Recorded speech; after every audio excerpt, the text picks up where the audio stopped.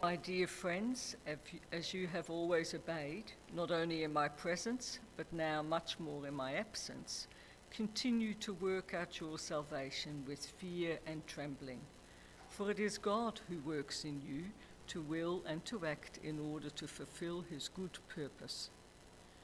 Do everything without grumbling or arguing, so that you may become blameless and pure, children of God without fault in a warped and crooked generation. Then you will shine among them like stars in the sky as you hold firmly to the word of life. And then I will be able to boast on the day of Christ that I did not run or labor in vain. But even if I am being poured out like a drink offering on the sacrifice and service coming from your faith, I am glad and rejoice with all of you. So you too should be glad and rejoice with me. Amen.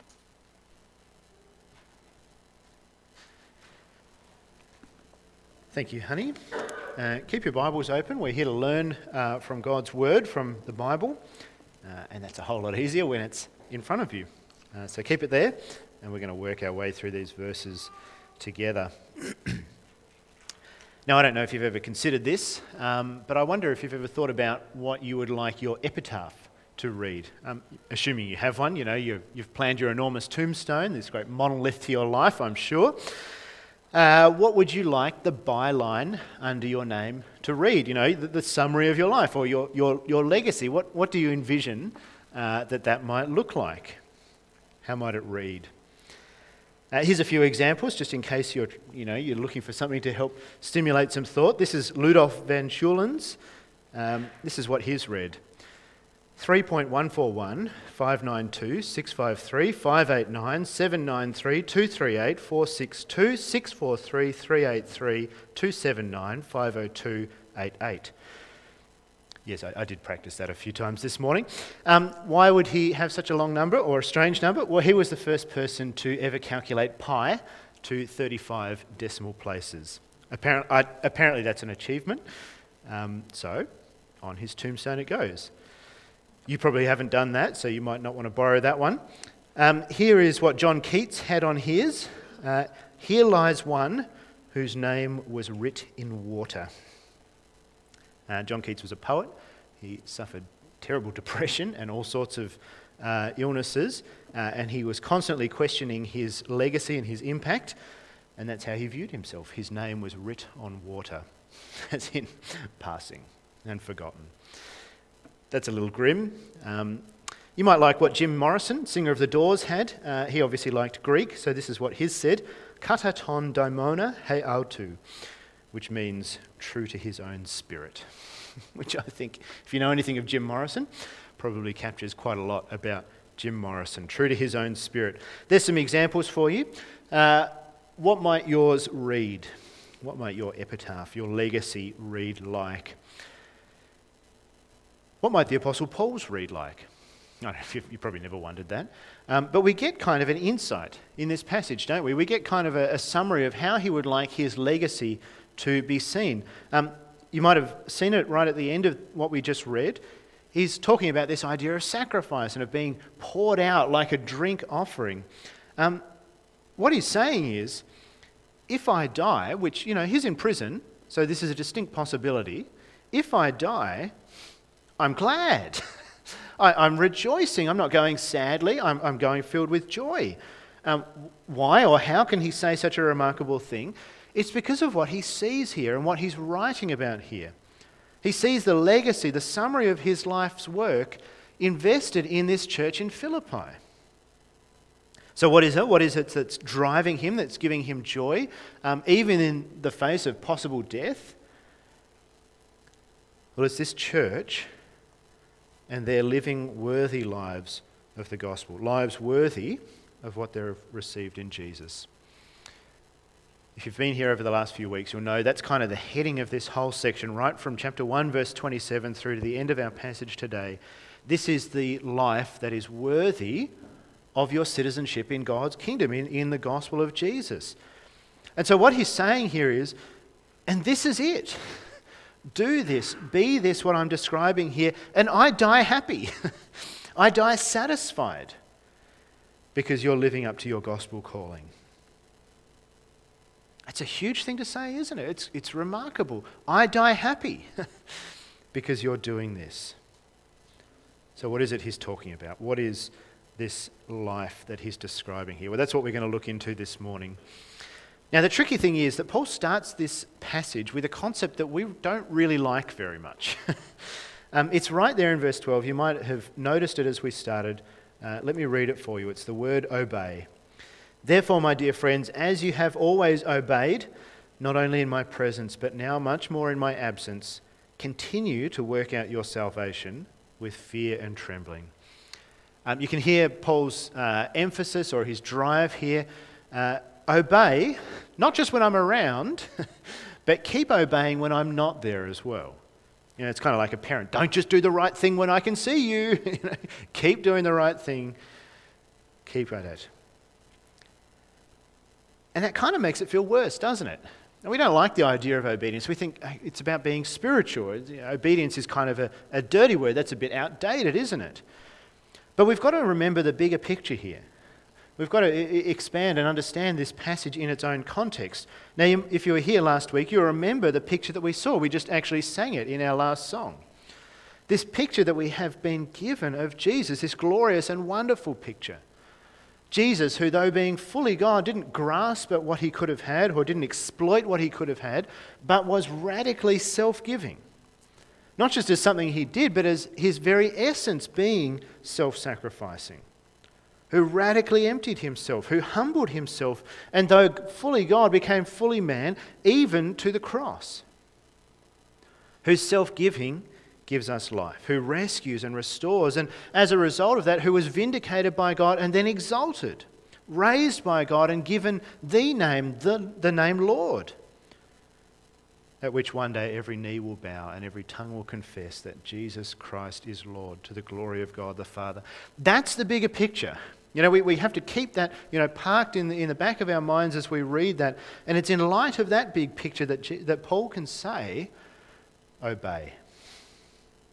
Not obey me, he doesn't say that. Not even obey because he's God, but obey remembering this picture, remembering who he is and what he is like. Remembering that he is the humble and exalted Saviour. So the way Paul is framing this idea of obeying is less about rule-keeping and more about bringing ourselves under the lordship of this self-giving Saviour. Bringing ourselves and our entire lives under him and doing that with awe and amazement and glad trembling, startled, awe-filled at how good he is, as daily we're reminded what he is like. Now, what does that obedience look like? Well, it's there in verse 12. It's that word, working out. Continue to work out your salvation. You have salvation. We have to be perfectly clear on that. You have salvation. It is not working for your salvation. It's not even working to keep your salvation. You have it. That is set in stone. That is written. All things have been given to you once for all in Jesus. And so work out that salvation. Live the life in keeping with what you have.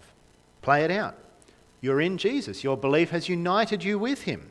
His self-giving sacrifice has given you life. You have a place in his kingdom. You are yours forever. You are his forever. So live that out. Live the life in keeping with what you have. Work it out. See, Paul is saying the worthy life, the worthy of the gospel, the worthy of your citizenship life, is a transformed life. It is a life that is shaped different.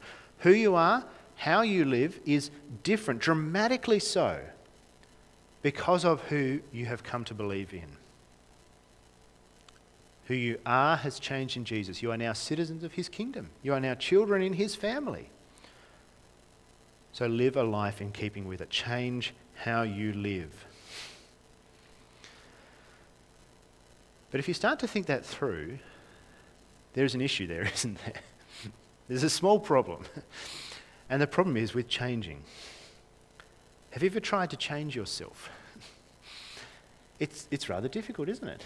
It's actually really difficult. If you've ever tried to diet or lose weight or go on an exercise plan, you know it's really hard work. And sometimes it just doesn't work. Maybe you've tried to, kick bad habits or quit smoking. Like, those are hard things. I remember Dad telling us about when he was at school. Things were always worse in the bad old days. But when Dad was at school, left-handed writing was a no-no. You didn't write with your left hand. Sorry, Dad, you're here now, but anyway. You didn't write with your left hand. That was the wrong thing. And so if you were caught in the class writing with your left hand, the teacher would walk along and smack it with a ruler. So you would stop. And so you would change and write with your right hand. I mean, that's painful, isn't it? I imagine it was effective eventually, but it's painful. But changing things, changing who we are, is really, really hard. It's costly. So how can we possibly change our lives? How can we possibly live out this gospel calling so that our lives are different and worthy of the gospel that seems so far beyond us? Let alone when we start to consider what that life looks like. I mean, just think about what we've seen over the last few weeks. Do you remember, prizing Jesus above life? For me to live is to live is Christ and to die is gain. Standing firm, deeply rooted in the gospel. All of us striving together that the gospel would grow. Resisting opposition despite the cost, being one-minded and loving and humble and self-giving. That's hard work, isn't it? It's not really natural to us. So how do we do this? How do we work this gospel out? Well, it's there in verse 13. For it is God who works in you to will and to act in order to fulfill his good purpose. It is God who works in you. Now, don't get this wrong. It's not as if, God is the puppet master and he's the one pulling the strings in our life, so we just kind of dance along as he says. That's not how this works. Instead, see how Paul writes it. It is God who works in you. Now, there should be a comma there. To will and to act in order to fulfill his good purpose. See, that's how God works. His work is in you to shape your will and your actions, that is your works, to fulfill his good purpose, that is to live this gospel life and to look like him in this world. God's work in you is to shape your desires, your mind, the way you prioritize and look and life and act towards life, and to so that your works and your deeds will be shaped as well. All for his good pleasure, for a gospel life. The nearest thing I can relate it to is a bit like riding an e-bike. I don't know if you know this. The latest thing in mountain bikes is e-bikes, which is mountain bikes with really big batteries and really powerful motors. Because, riding uphill sucks, riding downhill is fun, so let's get a hand on the way up. A while back I rode a friend's one just to give it a try, and it was an experience. We were on a fire trail. There was a hill just nearby us that I would never attempt to ride up by myself. It was ridiculously steep. It was a definite walk-up sort of hill. But anyway, I was on his bike, so I thought, I'll give it a crack. Point it up and go. And off we went, straight up this hill that I never could have ridden off myself. Like, it's not a motorbike. You have to pedal. It assists your pedaling. You have to do something. But it's unbelievable. I felt like an Olympic athlete. It was fantastic. I'm like, wow, look how fit and strong I am. This is phenomenal. This hill that I could never even ride up. I was doing 20 k's an hour uphill. That's pretty good. And that's kind of a bit like how God works in us. God's working in us changes our mindset. It changes our approach and the way we look at life. And it drives us to desire and to try things that we never would have done before. He reshapes our mind in that way. But he also works in and through our abilities and our acts and our deeds. So that these things that should be beyond us, that should be impossible, are now all of a sudden within our grasp. And we're able to do them, not just attempt, but achieve them because of him. Because of him working in us. His work in us, in his people, his work in our wills and in our deeds achieves his good pleasure. It helps us live this gospel-shaped life that he is calling us to. There is no gospel citizenship without a transformed life. That's the bottom line of what Paul's saying here. If you belong to the gospel, your life is different. But you are not on your own in that. Because God works in you to will and to work according to his good pleasure. That's a great hope, isn't it?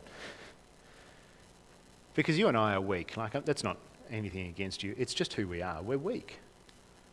We're not good at changing ourselves. And in fact, on our own, we are utterly incapable of this gospel-shaped, God-pleasing life. It just won't happen by us. But we're not alone. God works in us. God is at work in each of his people to reshape our desires and our wills and our minds to provide this drive and energy so that we can live this life. So that we can be these people that he's talking about. He's working, but he calls us to work it out too. This is not a passive thing. We don't get to sit back. We've got that phrase, let go and let God. That's not here. It's just not here at all. God calls us to work out our salvation, and he will work in us as we do that. You have to do this. You have to get about this. You cannot passively wait your way into a gospel-shaped life.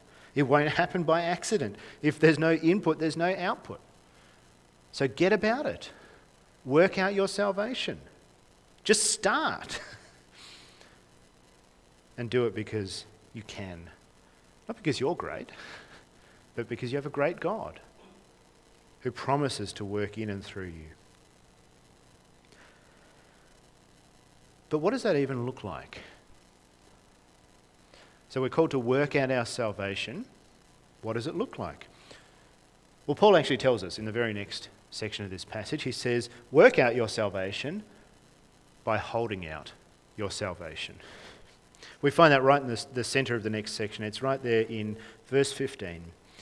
So that you may become blameless and pure, children of God without fault in a warped and crooked generation. Then you will shine among them like stars in the sky. That's what your salvation worked out looks like. It looks like pure and blameless or innocent. It looks like without fault, shining like stars. That is what the transformed, under Jesus' rule, gospel life looks like. Now let's be clear, not perfect. That's not what he said. Not perfect, but standing out. Outstanding, very literally. In a beautiful and attractive way, like a light in a dark place. Both in other people will look and see, wow, this world is really dark, as well as, wow, this world is really dark, but there is a light. And it's good and we can see it, and it's beautiful. That's what he's talking about.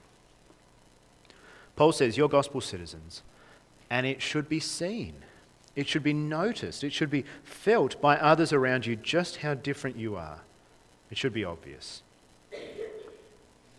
When I was younger, the church that I was a part of in Launceston, we played a role in helping Bosnian refugees, Muslim Bosnian refugees, resettle in Tassie and re-establish lives here. It was a pretty cool thing to be part of, looking back on it now.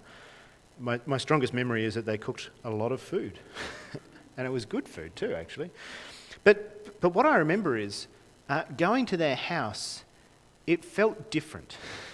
Like, all of my other friends were Tasmanians, very similar to us. And going to their houses were different to ours, but they all kind of felt the same. But going to these Bosnian refugees, their house felt different. There was just something about it, different ways of putting out furniture, different ways of decorating and things on the walls, different smells of food cooking, different languages, these exotic languages and music. It just felt different. It was so clear. The moment you set foot in that house, these people aren't from around here. You couldn't help but notice that, in a good way. And what Paul is saying to us is, you should be like that. It should be obvious when people encounter you that there's something just different about you. You're not from around here. You don't belong here anymore. Because actually you're citizens of a different kingdom. You're children of a different family. Who you belong to has changed, and that should be noticeable. You belong to the gospel kingdom. You belong to God's family. You're now under the authority of a different king, under the self-giving rule of Jesus. And all of that should play in our lives so that we feel different. As Paul says, so that we shine. Now there's two ways that plays out. Firstly, a negative way. We see it there in verse 14. Do everything without grumbling or arguing. There's the negative of how it plays out. No grumbling or arguing. Now that's actually a direct quote from the Old Testament, from Deuteronomy chapter 32. A quote about Israel, God's people. Now, just to bring you up on the story, God has saved his people then out of Egypt, out of slavery in death in that land. He's brought them out of there under the blood of the Lamb. He's made them his special people. He's promised himself to them in a special relationship. And now he's bringing them to a special land that he's promised, that he's preparing for them. And what do they do as he's bringing them on that journey? They grumble. This desert sucks. Are we there yet? It's taking so long. I'm thirsty. He's poking me. There's no cucumbers here. That literally says there's no cucumbers here. Despite everything that God had so graciously and so generously done for them in bringing them out of that and in promising them, they were grumbling. They were arguing. They were discontent. And Paul says, be different. Because God saved you too. He's brought you out of sin and death by the blood of the Lamb, by the blood of his Son. He's made you part of his people, part of his family. He's taking you towards a beautiful and precious eternal land. The journey's long, yes, but the future is good. So don't grumble. Don't get caught up in arguing, but instead be content. Be content on that journey. See the bigger picture. And don't get hung up on stupid and petty controversies. Have a gospel, have a Jesus-centered mind. See the bigger picture and let go of the rest. So what Paul is saying is that the way we speak in the church, the way we speak of the church, the way we sort things out amongst each other, our contentedness with where we are and with where we're going, all of this should witness and should be a clear witness to the fact that we belong to Jesus. That our real citizenship is in him. And that should stand out. And it will stand out, won't it? I mean, we live in a land of grumblers, let's be honest. We're great at complaining. In our nation it is. So be different. Stand out. Don't fall into that trap. Give up the grumble. Be content. And in that, shine like stars in this land. Be different in a good and beautiful way. So that's the negative, don't grumble. Here's the positive from the end of verse 15. Then you will shine among them like stars in the sky as you hold firmly to the word of life. Hold fast or hold firmly to the word of life. Once again, it's not by accident that Paul's chosen these words. There's an Old Testament background here.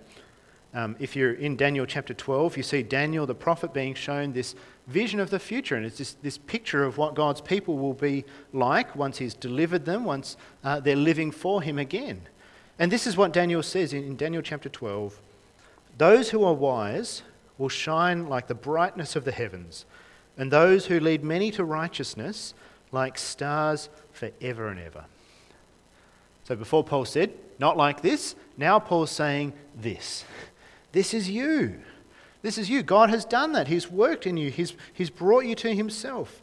And so as you live those transformed lives, holding fast to that word of life, to the gospel, stuff is going to happen. You're going to be different. And people are going to be led to righteousness, that is, to Jesus and to life in him. Your shining, he's saying, is for their salvation.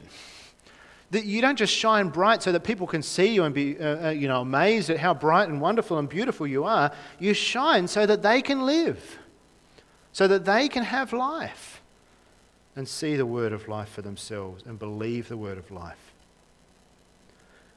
Your shining is of your salvation and for their salvation. And you do it as you hold on to his word, that word of life, the gospel. It's not just gospel heroes who do this. It's not just the best and the brightest. All of us, as we hold on to his word, shine out for the salvation of others. I mean, it's amazing, isn't it? Even a small light makes a big difference in a dark place. My phone lives on my bedside table when at night because it's my alarm as well. But I have to turn it face down because, I don't know, it's got this feature. Whereas when you have a notification, there's a tiny, tiny little LED that flashes on the front. It's minuscule, different colour depending on what the notification is. And yet, at night, in a dark bedroom, that tiny light from a late night email or text or whatever, flashing next to me is enough to wake me up. It is absolutely infuriating. Now, I'm a light-sensitive sleeper, I get that. But just that small light, it flashes through the whole bedroom. It's absolutely phenomenal. And what Paul is saying is, that's us. Yes, we're not apostles like Paul. We're just us here in Ulverstone. But that's still us. As we're transformed by the gospel, as we hold closely to the gospel, as God works in and on us, it changes us. And that's obvious. That's to be seen. And the world is supposed to stop and look and say, wow, it is really dark here. We need that light. We need that light. I mean, isn't that a great way to think about us, our church? Isn't that a beautiful picture of what we're called to be and of our place here in Ulverstone? We are called to be here as a beacon, as a bright shining, not to how morally good we are or whatever, but to the word of life, to the good news of Jesus that saves, that forgives, that brings into his family. We're here so that all can see that, can see him. Because this gospel, this saving work of Jesus that we have received is so central to everything we do and say that it's so obvious and bright that when people encounter us, they see him. They see who he is. They see how great he is. That's who we are to be, shining like stars in this town. Because Ulverstone is a dark place. I'm not saying it's morally worse than anywhere else. That's not it at all. But it's a dark place. It's missing hope. It's without this light. I don't know if you've ever stopped and realised this, but going to town on a busy, at least busy by Ulverstone standards, day, and look at the people around you and realise for every 20 people that you see, 19 are living in darkness. 19 are living without hope. 19 out of 20 are lost. Walk around town and think that. Count it out. Next time you're at Woolies or at Coles. Next time you walk down Ryby Street. 19 out of 20. It is a dark place we live in, isn't it? And so Paul says, be light. Shine like stars. Pure and blameless and different because of the good news of Jesus. As you hold fast to that, as you hold that out so that other people can have that light too. That is what our church, that is what our lives are to be about. That's to be essential to our being, holding this light out so that other people will receive it. We are called to be light in a dark place. So are you? Are we? Is the gospel clearly seen in us? We started talking about legacies. So let me ask you, will that be yours? Will that be our legacy as a church?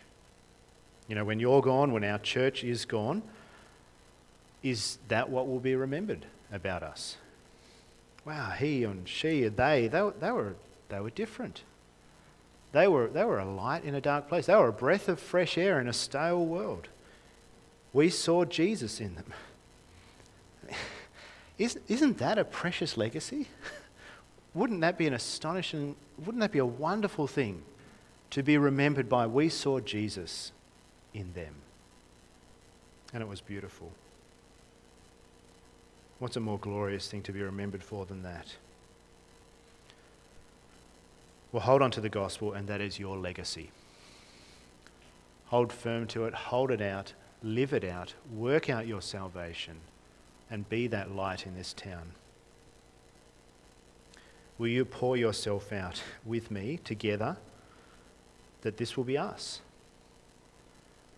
Pouring ourselves out, sacrificing ourselves gladly with joy, that Jesus will be seen clearly and beautifully in us and in our church. Let's pray that would happen. Let me lead you as we pray.